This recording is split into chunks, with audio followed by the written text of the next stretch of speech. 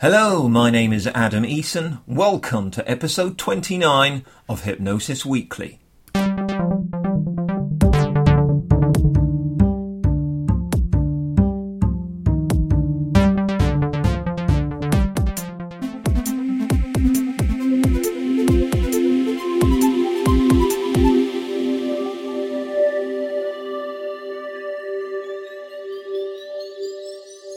Hello, Hypnosis friends, and a very warm welcome to Hypnosis Weekly. Once again, in my own highly biased opinion, I think I have a sparkly crystal gem of a show lined up for you today.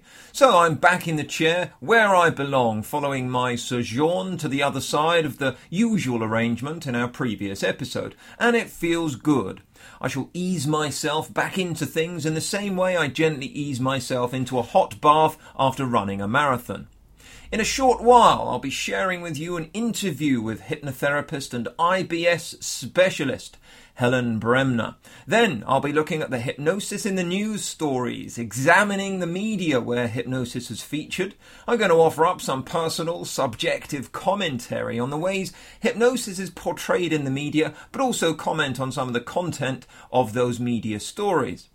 We then return with our professional discussion with my guest Helen Bremner this week. We shall be exploring the subject of IBS, that's irritable bowel syndrome for those of you unaware, and how hypnotherapy can be used to treat it.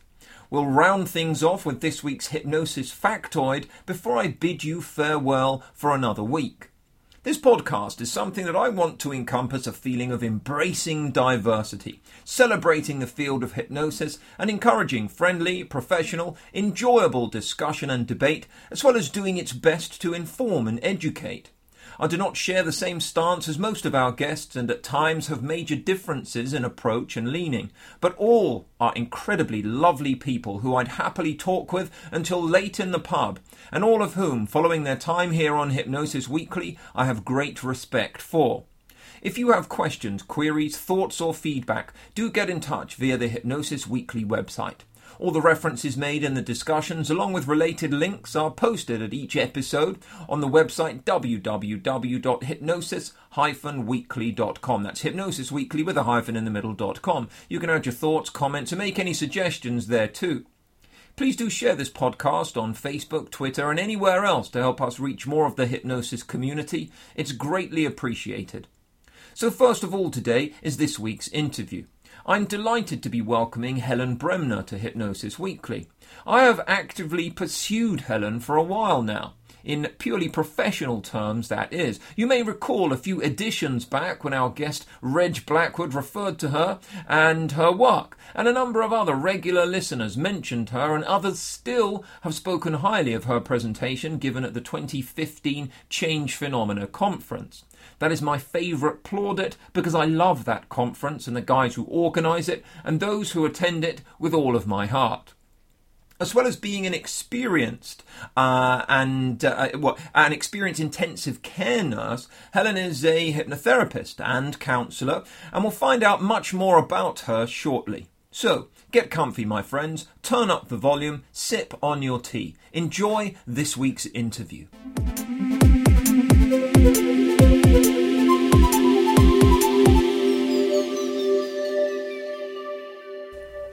So, as I've just been discussing, I'm absolutely delighted to be welcoming the one and only Helen Bremner to Hypnosis Weekly. Welcome, Helen. Thank you. So, let's roll our sleeves up and get stuck straight in. Tell us a little bit about your background. How did you get into this field? What's your background? And how have you arrived at where it is that you are now?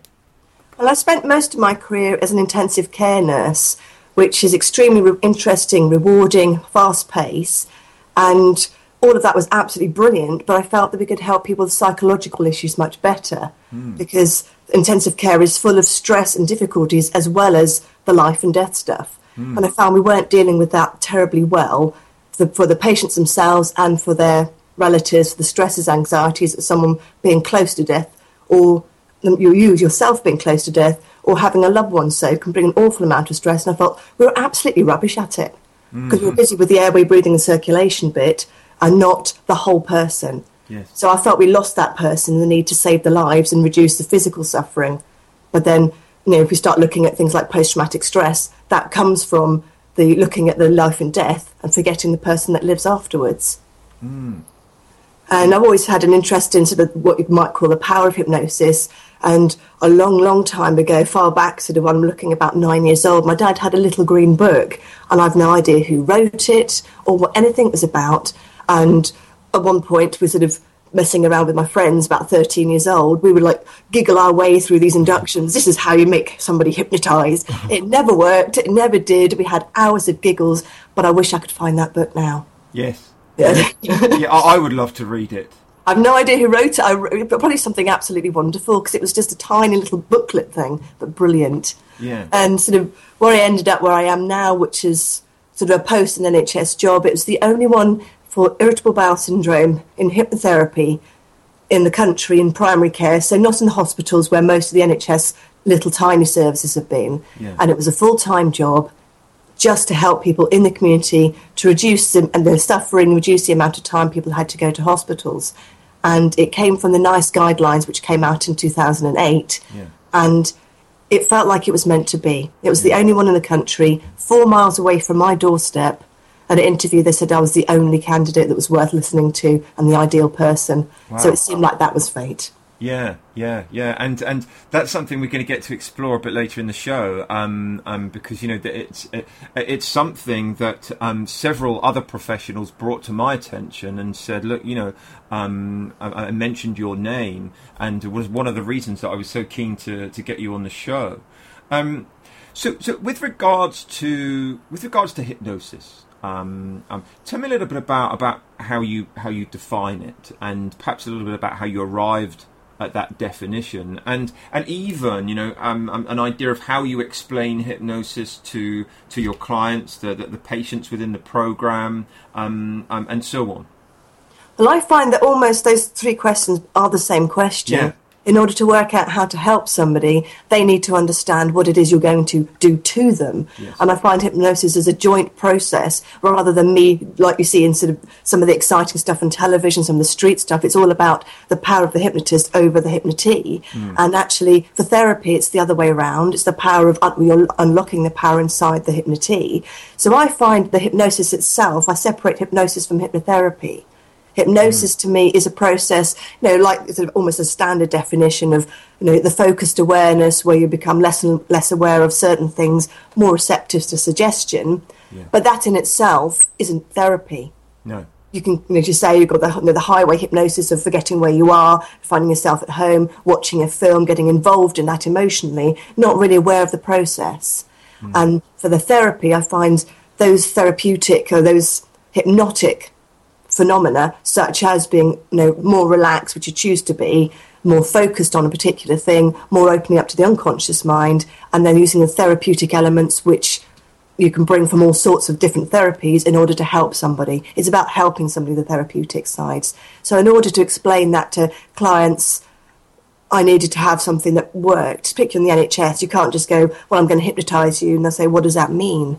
So I said, make sure, in order before I even hypnotised one client on the NHS, I had to make sure the definition made sense to other people as well as me. So I had to be very careful. I had to run it through the communications department, run it through various other people for an accepted thing that they knew nothing about, and I knew quite a lot about.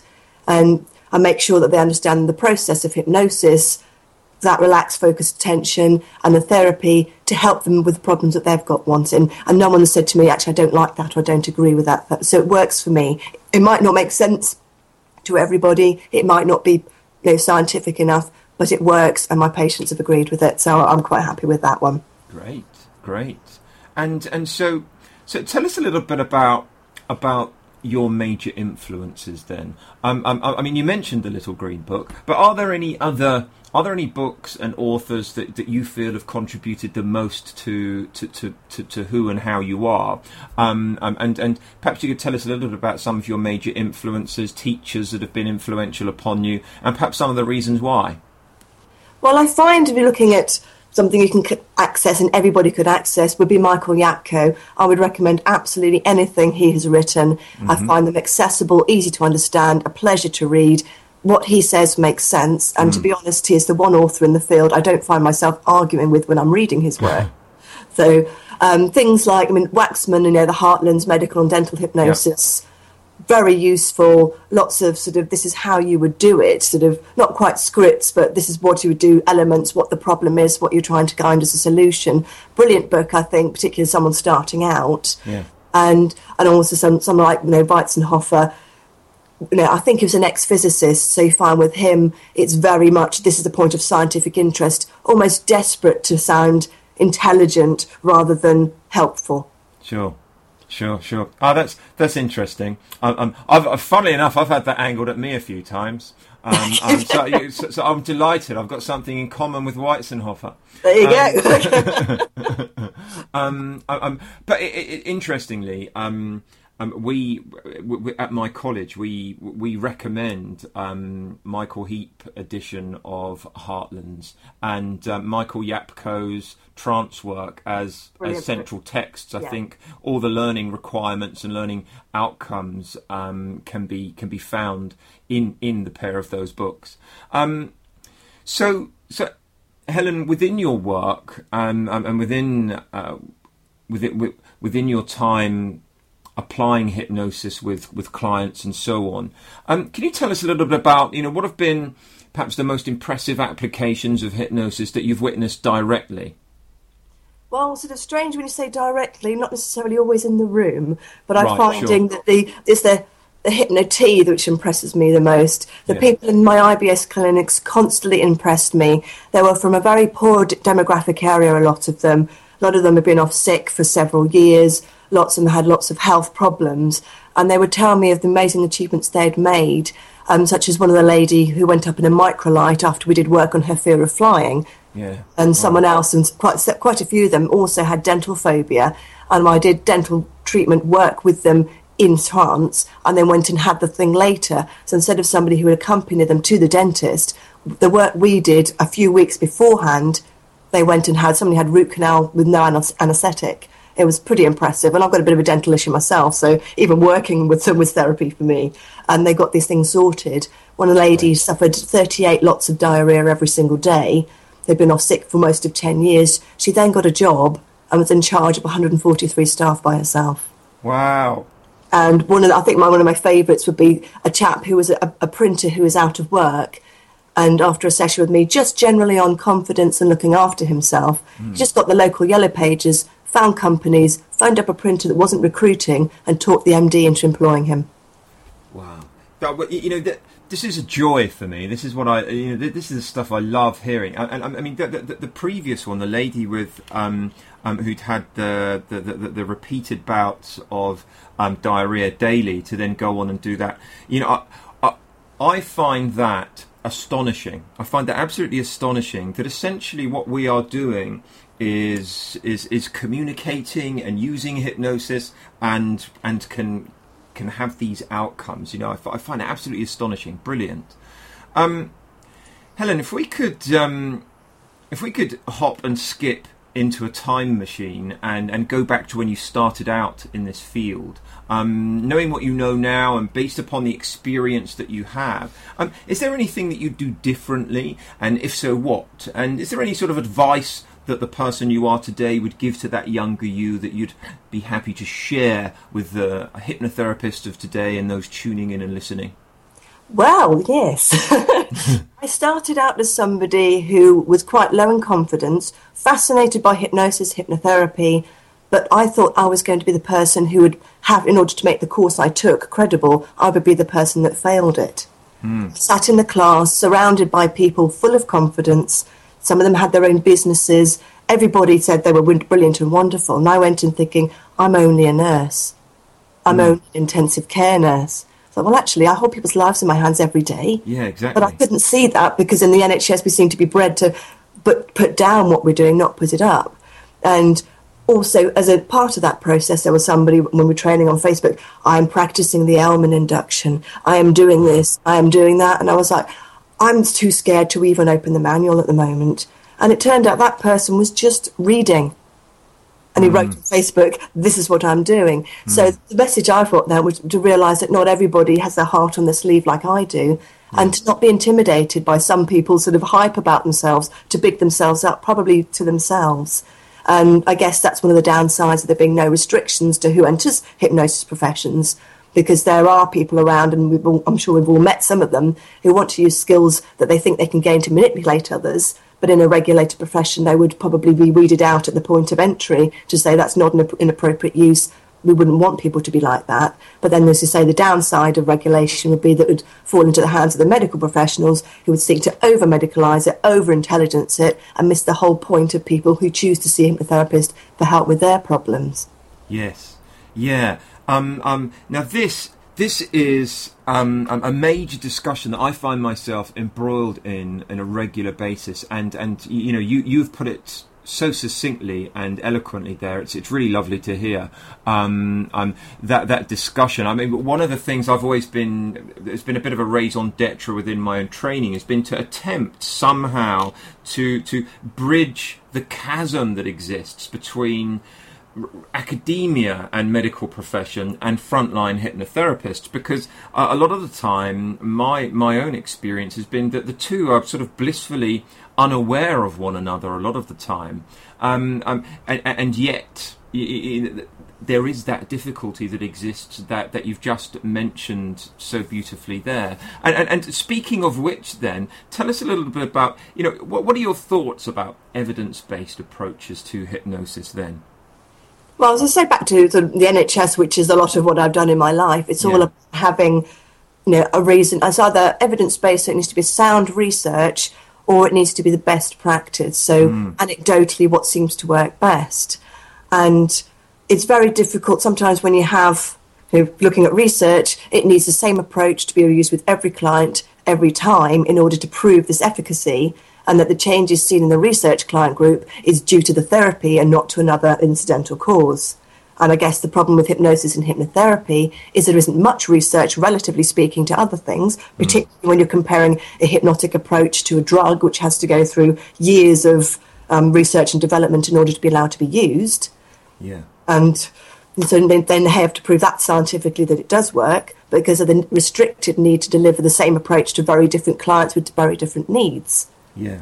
And again, when you're looking at research, you'll hear some people say, oh, there's a research paper. And it's just someone saying, once upon a time I did this. That is not research. That's potentially a case study or a bit of information. So you're finding people are over-egging the pudding sometimes, which then irritates the pants off people in academia, irritates the pants off in the people in the medical professions, and yet they could actually be right, but they're overstating it, and what they're saying is quite incorrect by what they're saying. It doesn't mean that somebody without an academic or a medical background has no business being in it, but it also means just be careful with what assertions you're making, and be proving what you're doing is worth doing by keeping those records, keeping those details. And that's how CBT got used on the NHS. People just did questionnaires, and they got questionnaires and more questionnaires and more questionnaires. They kept asking the same questions to the people every time they saw them. That provided their evidence base. Yeah, absolutely. That was anybody listening, go rewind Helen's answer to that question and listen to it repeatedly. Really on the nose as far as I'm concerned. Helen, tell us, where can people go to learn a bit more about your work and your approach to hypnosis? Well, the authors the editors who several medical journals approach me to write. And then as soon as someone starts writing, you write for somebody, then you get lots of people saying, please write for me. Yeah. So I find, slow down. But two of the ones I have done, so you can just Google me as Helen Bremner and IBS, and that'll bring up the frontline gastroenterology paper I wrote and complementary therapies in clinical practice. Yeah. I've got a little WordPress blog under IBS Hypnotherapist, and a little website, which is www.ibshypnotherapycourse.webs.com. And however you want to Google me, you can contact me that way if you want to. Great. Helen, thank you ever so much for that today. Really useful stuff there. We will be back with Helen Bremner in just a few minutes' time.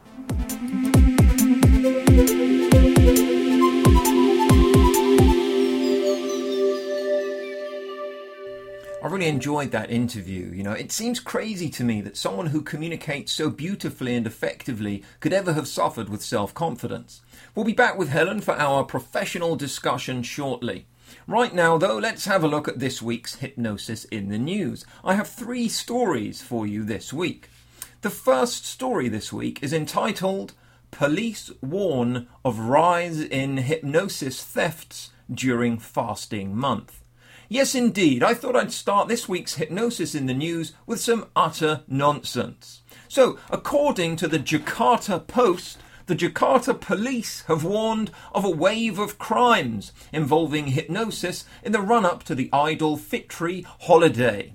And I'll quote, "As Idul Fitri approaches, there is a tendency for such crimes to increase." That's according to the force's General Crimes Directorate Chief Senior Commissioner Krishnamurthy.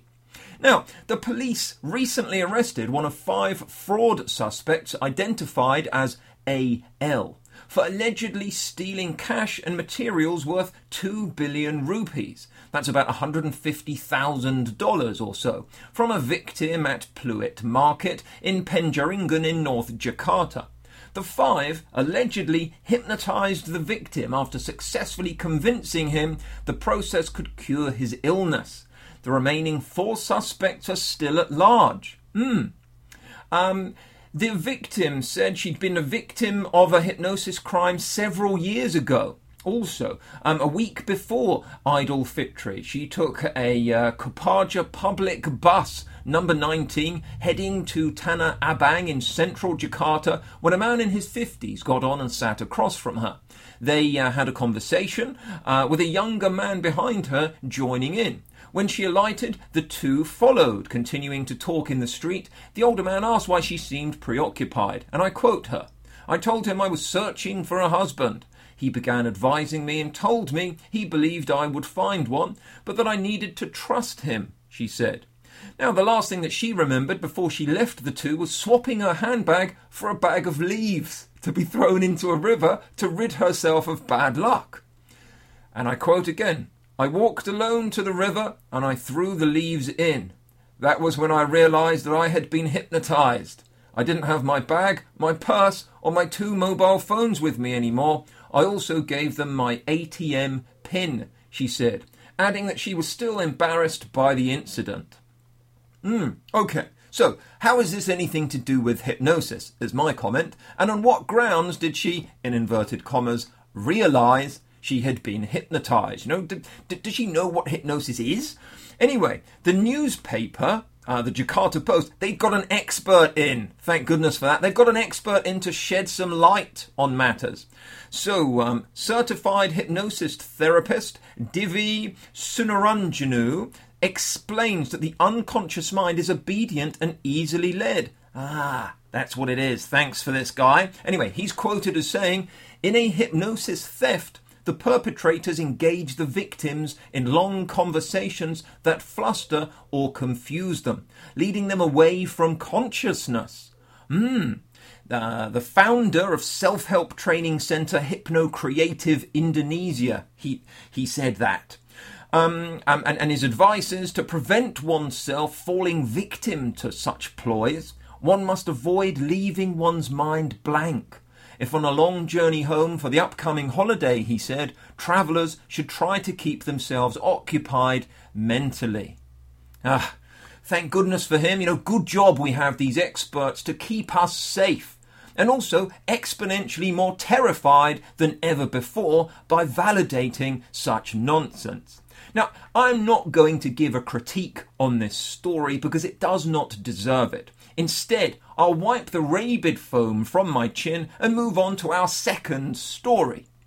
Story number 2, entitled "Chef Too Scared to Leave the House After Being Called Ugly and Retarded Due to Rare Neurological Condition is Finally Cured of Agoraphobia by Hypnotherapy." This story, I've got to be honest, it initially made me very sad indeed, very sad to read it. It's the same kind of sadness that often fuels my desire to work in this field. I find myself questioning the very nature of my fellow man at times, and my faith gets dented at times when I see stuff like this or read it. As a hypnotherapist who has worked with thousands of individual clients, but also, a fallible human being, I can sometimes get drawn into feeling sad as a result of that which my clients have had to experience. And I work hard, and I'm guessing a lot of hypnotherapist professionals work hard to remain objective and professional in order to serve these people best. But Richard Savage, the man at the centre of this particular article, has Moebius syndrome, and that causes facial paralysis. As a result, he has been bullied, he's suffered prejudice throughout much of his life due to the way he looks and his appearance, his facial expression. He stopped leaving the house for 2 entire years due to fearing abuse and a continuance of the abuse that he suffered. And then the story goes on. After a course of hypnotherapy, he was able to go outside for the first time. So, the outcome is uplifting. It's joyful as far as I'm concerned, and it's a great promotion for the field of hypnotherapy. Thank goodness for that. I must say, as a side issue, the Daily Mail do tend to give a lot of coverage to hypnotherapy-related stories, and I think that is a good thing. One of the issues I do have with the Daily Mail, though, is that on the same page as these articles, these really valid hypnotherapy articles, are links to stories about Kim Kardashian criticising Taylor Swift in a Twitter spat, and then how Taylor Swift has hit back against Nina Minaj over body type issues. How Khloe Kardashian, and by the way, that's Khloe spelt with a K, of course, how she's been showing off her gym-honed body. How Posh Spice Victoria Beckham has gone gluten-free, interestingly, and how Millie McIntosh was recently embarrassed that husband Professor Green publicly shared photos of her in the bath. I just end up spending the rest of my day reading, studying and digesting this highbrow, wholly relevant, important stuff, educating myself and stimulating my brain with all that goodness that I become less productive than I had hoped for as a result. Anyhow, third story this week is entitled Olivia Munn was hypnotised into working out. Now, I do not think that a redeeming feature of this podcast has ever been to descend into blokish fawning, and I'll do my best to resist that urge with this particular story. But after our previous stories, 2 stories, I wanted to end the hypnosis in the news section this week on a happy note. So this is the story that actress Olivia Munn, who starred in the X-Men as well as featuring in the TV show Newsroom and a load of other stuff, she got into shape using hypnosis. As well as having successful treatment for issues that she faced with OCD, hair pulling, hypnosis helped her to ensure that she gets in the gym at 6 a.m. every day. Ah, man. A beautiful woman capable of overcoming her issues, a devoted fan of hypnotherapy, and now every bit of a fitness freak as I am. She is currently my 3rd favourite female on the planet. That's after my wife and daughter, of course, who are just simply more awesome than she is. So links to these stories are listed under this week's podcast entry on www.hypnosis-weekly.com. Next up, we have this week's professional discussion then. I welcome back Helen Bremner and I ask her about her work treating IBS, her approach, and her work whereby she set up and led the only NHS primary care IBS hypnotherapy service in the UK. So, here you go. Here's this week's professional discussion with Helen Bremner. Enjoy.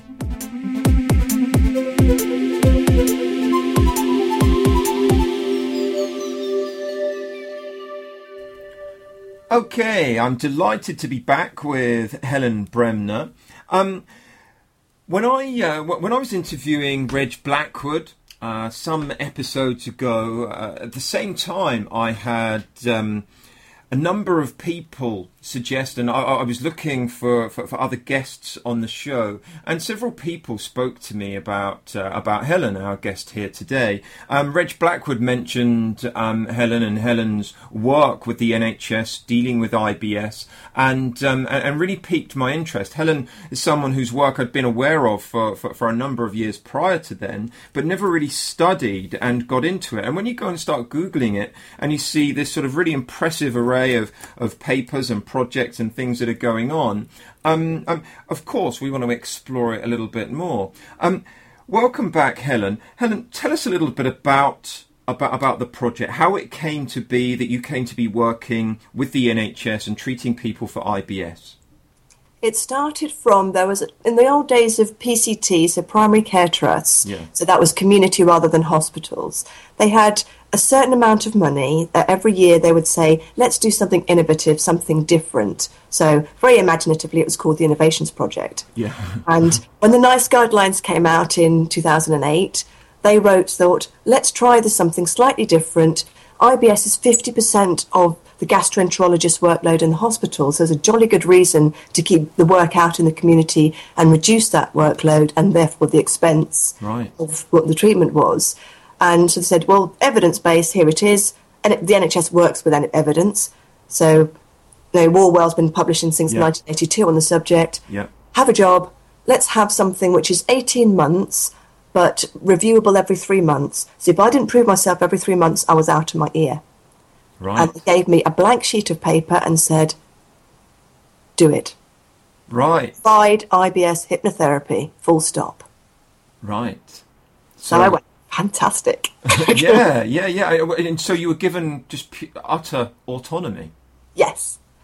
Of course, I had to keep everything as tightly regarded as possible, hardly anything to spend, but I had my clinic rooms that I didn't get charged for. I was allowed to order a hypnotherapy couch, so it wasn't a medical couch, because a lot of these people had a bit of a medical phobia, or at least were tired of being let down, as they saw it, by the medical system. Yeah. So I wanted something that wasn't a medical couch that would sort of relate them to being unwell rather than something more relaxing.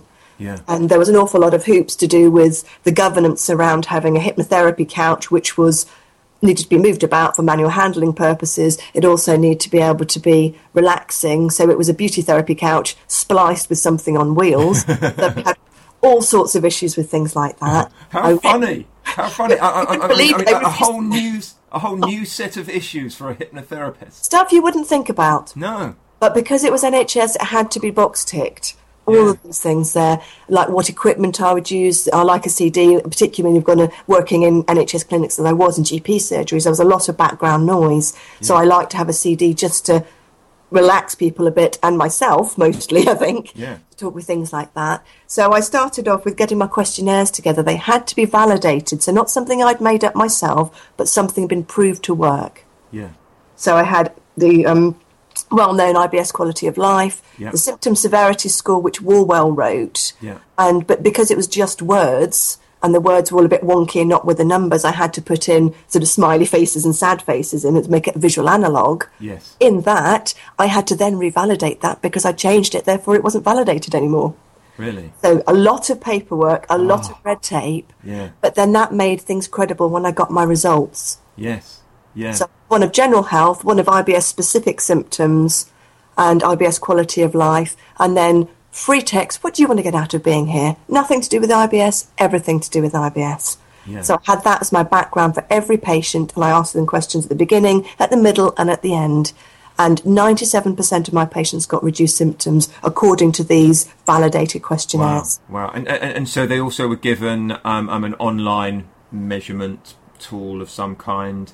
It was paper-based, so it wasn't sort of... Some of my patients, strangely enough, were sort of 70s and 80s, whereas if you look at the demography, it's normally around your 40s, 20s to 40s. Yes. But actually out there in the community, the older people were there too. So it needed to be something that was accessible to everybody. So by having the paper copy handed out, everybody was assessed exactly the same way. Yeah. Great. I always managed to afford myself a highly childish giggle at the fact that Olaf Paulsson's process involved his peers, the people within his studies, filling out a daily log. The fact that it was called a daily log, just still in massive letters at the top of the paper, I'm always afford myself a cheap titter at that. So how did it go? The project. Tell us about it. Well, what I was doing with it was thinking at the beginning, what do I think somebody might need? And the more people I saw, the more it became something that, yes, I could add people to this generalisation that people with IBS needed X, Y and Z. Yeah. And I found that people with IBS needed confidence. They needed self-worth. Yes. I found out from talking to my patients that whereas your average general, well or comfortable with themselves human being would give and keep giving, But at some point they would stop because they needed to keep a little reserve for themselves in order for them to carry on with their lives. Yeah. And I found that my patients would keep giving until they had absolutely nothing left. And in order to find that, a lot of these people were parents as well, which it's a very giving role to have. Yes. And I found these people needed to value themselves and to realise that spending time on themselves, looking after themselves, wasn't selfish like they thought it was. It was actually essential. Yeah, absolutely. So a lot of the sort of symptoms that they were citing coming and seeing you were sort of comorbid with the IBS. Completely. Yeah. And you'd find that there would be people who perhaps got a headache at some point before they got IBS, and they'd pop the paracetamol and carry on because they believed they had to. Yeah. And then I sort of put it to them, do you think that your body's going, well, I'm trying to get your attention here? Or maybe your unconscious mind saying, I'm trying to get your attention here. If you're going to ignore a headache, I'm going to give you a problem you can't ignore. Yeah, and the people associated with that. Yeah, fascinating. So with regards, there's an incredibly impressive success rate there with the 97% that you mentioned. I'm guessing that virtually everybody that's currently listening now is begging me to ask the question, and that is, what did you do? Can you tell us a little bit about the actual methodology with regards to treating the people that came to see you? Absolutely. As I said in the beginning, I was just working very much individually with each person's needs. But right, then it wasn't a sort of standardised protocol that you just sort of slapped on as far as everybody is concerned. It was not at the beginning. It tended to then become something that would apply the more people I saw. Yeah. But I think, particularly in the NHS, you haven't got the sort of the secondary gain of I actually need this to work because I'm paid for it. People didn't have any need for it to work. And actually there's a lot of secondary gain from not getting better with something like IBS sometimes. Yes. And so when I got into the system a bit and been exploring things with these individualised therapies, I actually found, as I said before, about they needed the confidence they needed things. So I then devised something which was this programme that's got those results consistently with almost everybody. And so I've started with the CD every session.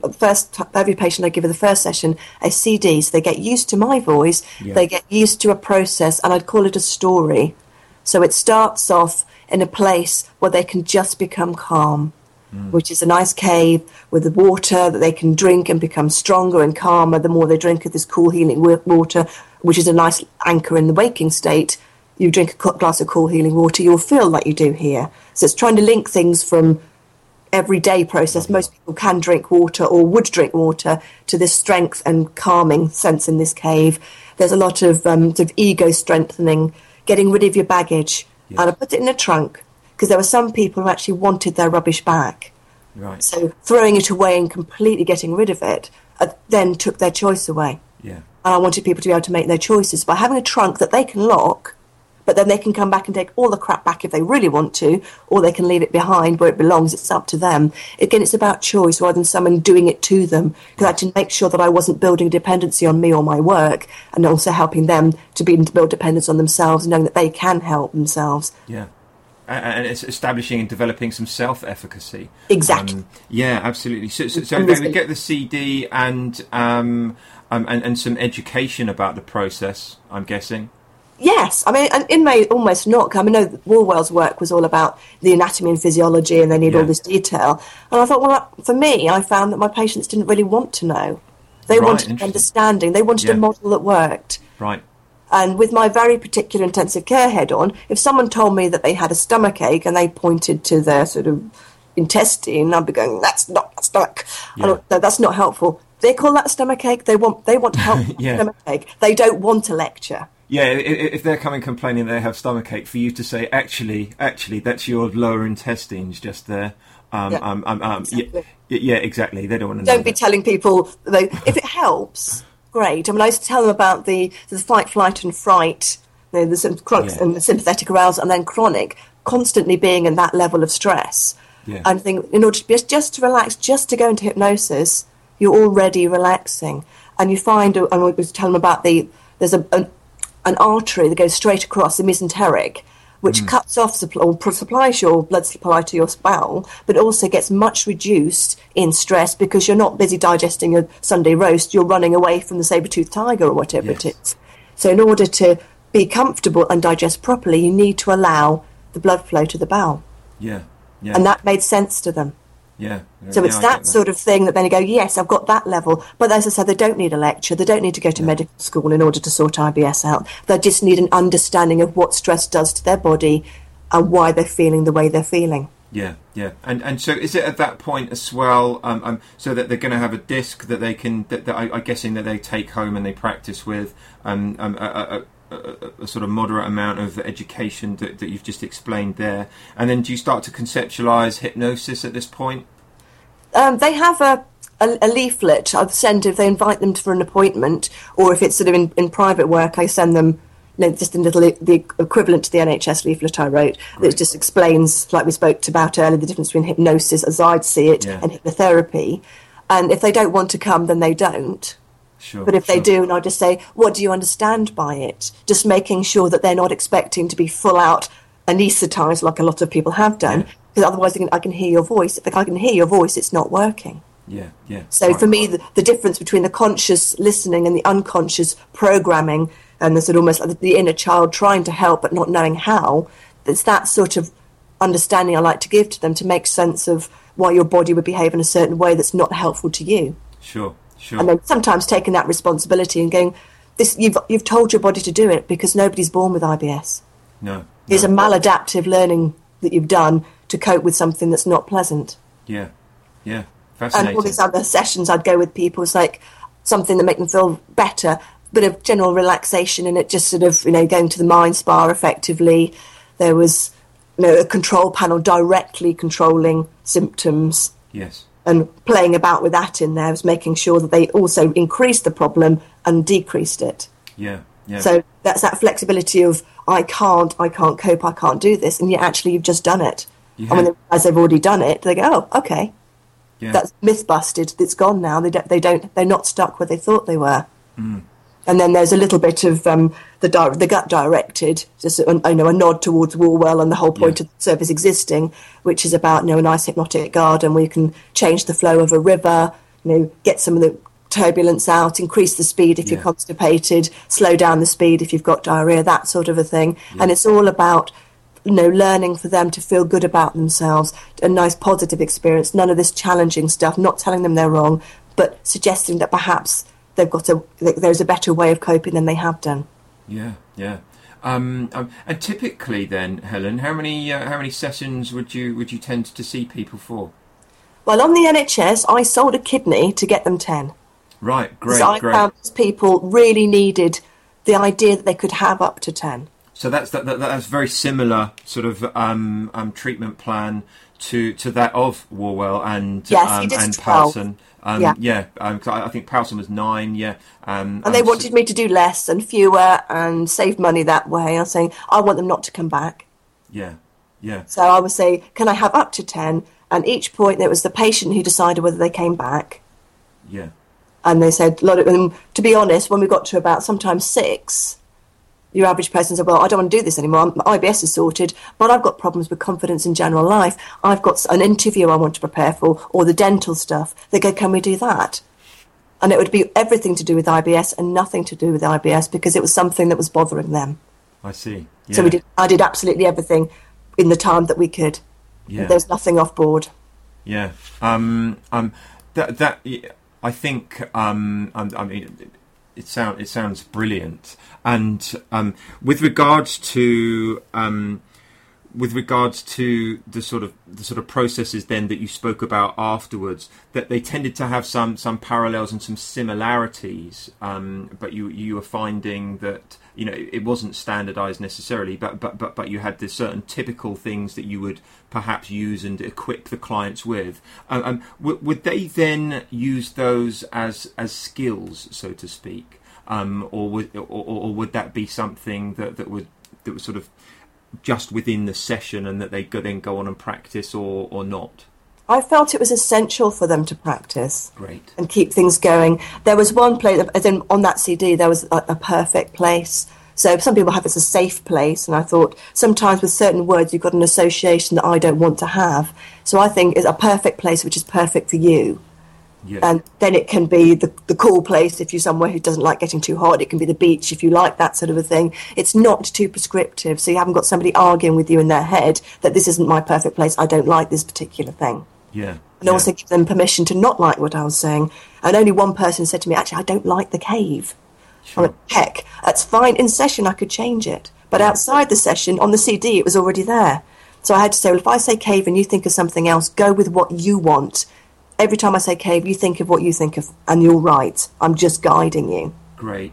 And there was an anchor to the perfect place. And I'm sure most people have tried. If you've set up an anchor and then forget about it, and then go, I'm going to stick my fingers together and make this lovely ring in the middle of stress, it ain't going to work. No. And then that unpicks every bit of work you've done. Yeah. So I say practice it when you're calm to feel even better. And then when you need it, because you're so used to doing it, it's going to help you. And then with that, just the anchor, without even trying to say it could help you somewhere else, people got over their fear of MRI scans and CT scanners, which are very claustrophobic, and the MRI is particularly noisy. Yeah, absolutely. They'd go and get the test that they needed because they were no longer scared. And they would use this anchor to get jobs interviews and all these things, all this sort of incidental, wonderful, helpful stuff. But I said, like when I first did my sort of training, I just qualified, I used it a little bit and I thought, oh, this is magical. This is a wonderful thing to be able to help people with. And I left it for a while and I thought, I never could do that. I made that up. I never really could. And I found if my patients in that had that same doubt, that they could end up going, oh, help, I could never do this. This never worked for me. And again, everything we would have done would have been undone. But if they kept it consistent, like at the end, I would give them a CD that sort of reviewed what we'd done rather than getting you stuck at the beginning. But I said, use both CDs, even if it's once a month, keep using it throughout your life to remind yourself of how far you've come. Yeah. Yeah. And any of the particular things, like the control panel stuff, there are people who work that brilliantly in the waking state, and there are people saying, I can only do it in a trance state. So do whatever suits you.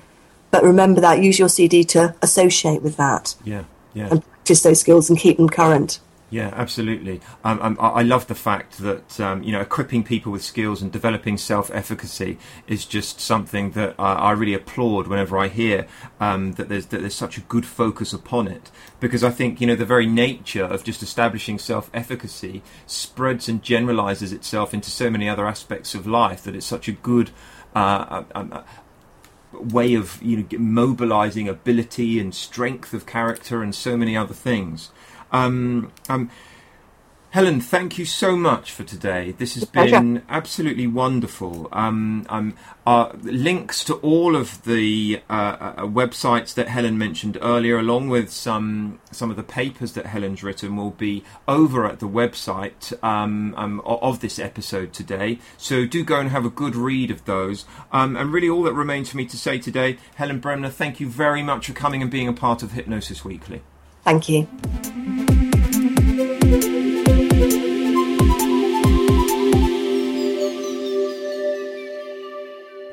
I thoroughly enjoyed that discussion. Some fascinating, very useful and insightful information there for all. A link to Helen's personal website, her specialist IBS website, and some of her journal articles and studies feature over at the Hypnosis Weekly website. So, on to this week's Hypnosis Fact of the Week, and it's this. The Babinski reflex does not prove that hypnosis can be used to literally regress. Intriguing, eh? So, way back in 1948, Gidrow, Frank and Bowersbush conducted a piece of research whereby 6 selected subjects were hypnotized, and it was suggested that they return to being just 4 months old. This seems like a very specific age to regress to, doesn't it? They had a particular reason for using this age, and it was due to the fact that the textbooks of the day clearly stated that when a 4-month-old baby is stimulated on the sole of the foot, the baby responds with what was known as the Babinski reflex. The Babinski reflex is where the large toe moves backwards and the other toes on that foot all spread out. Those very same textbooks also mentioned that once the same baby reached 6 months old, from then onwards will react in the normal way whereby the toes move forward. That's what's meant by the Babinski reflex. So, Our hypnosis experiment that was conducted by Gidrow, Frank and Bowers-Bush attempted to see whether that same physiological Babinski reflex response would happen when hypnosis was used to regress the subjects back to the age of 4 months. Following the research experiment, it was reported that half of the test subjects did actually regress to the age of 4 months old and responded psychophysiologically to the stimulation given to the foot. That is, they showed the Babinski response. There was the evidence needed to show hypnosis being a special state whereby people could go back and recreate the same state within themselves with accuracy of a much younger age. The therapeutic applications would be enormous. Hurrah! Bear in mind that also Freud's work was still fresh at the time of this experiment, and at that time Freud was only just had only just passed away. So this was a victory for regression proponents and special state theorists all round then, surely. Well, the celebrations were short-lived, I'm sorry to say, and today most professionals within the hypnosis and hypnotherapy field are just blissfully unaware of this experiment. As Theodore Barber, real hero of mine, Theodore Barber and colleagues Spanos and Chavez later pointed out, the findings of this experiment were invalid. It was later shown that textbooks referred to earlier on were actually incorrect. The Babinski response, I'm muddling my words. The Babinski response is not actually characteristic of 4-month-old babies. Even as far back as the 1921 author Burr showed real wide variations in the response of 69 infants, and as a result concluded that, I shall quote, no specific movements of the toes could be considered as characteristic of the infantile response to stimulation on the sole of the foot. Then again in 1930, Wolf showed that only 13 of the 389 4-month-old babies actually responded with the defined Babinski response. It would seem that the basis of the research experiment was undermined by basing it on textbooks that had not actually used any proper evidence to support their claims. The Babinski response was not a characteristic response of 4-month-old babies at all. Well, some people may still be asking the reasons for 3 of the grown-up subjects in the Gidrow, Frank and Bowers-Bush experiment showing a Babinski response. In 1956, Theodore Sabin suggested that the subjects may have become aware of the purpose of the experiment and may have voluntarily performed the Babinski response. Thus, they knowingly moved their large toe backwards while spreading their toes out. For the record, I seem to have an inability to do this, and I've been trying to do so repeatedly in my office since writing this. We could speculate and discuss a wide variety of reasons for the responses in the experiment, but most non-state theorists, myself included, and those that do not support regression in the field of hypnosis, myself included, tend to agree that what was important was that Gidrow, Frank and Bowers-Bush experiment did not successfully show a special effect that is unique to 4-month-old babies. So it's argued that there's no real evidence as a result of this experiment to suggest that subjects were in a special state and truly experiencing that age due to hypnosis. So there I was, thinking I was a smart aleck, raising these discussions with originality when these debates have been around since my grandparents were youngsters. Now then, I have some sad news for you regular listeners, and that is that Hypnosis Weekly is going to be offline for a few weeks. I take most of August off each year to spend time with my family and to reinvigorate, and I have some major projects to complete before then too. So we'll be back at the end of summer. Our next issue, however, is going to be a real treat. We will have multi-guests and we'll be having a celebratory anniversary issue. I do have many more exciting guests lined up that will be welcoming to Hypnosis Weekly too. We'll be discussing, debating, celebrating, and above all, remaining friends. And to repeat, all the references made in the discussions along with the related links are posted at each episode on the Hypnosis Weekly website, www.hypnosis-weekly.com. That's Hypnosis Weekly with a hyphen in the middle.com. I absolutely welcome your thoughts, comments, suggestions and questions, so please do message me or add them on the Hypnosis Weekly website, and I'll make sure they are addressed, answered and explored accordingly. Please do share this podcast on Facebook, Twitter and anywhere else, and really help us reach more of the hypnosis field. My thanks go to Helen Bremner. My thanks to you for tuning in this week. My name is Adam Eason. This has been Hypnosis Weekly. Until next time, goodbye for now.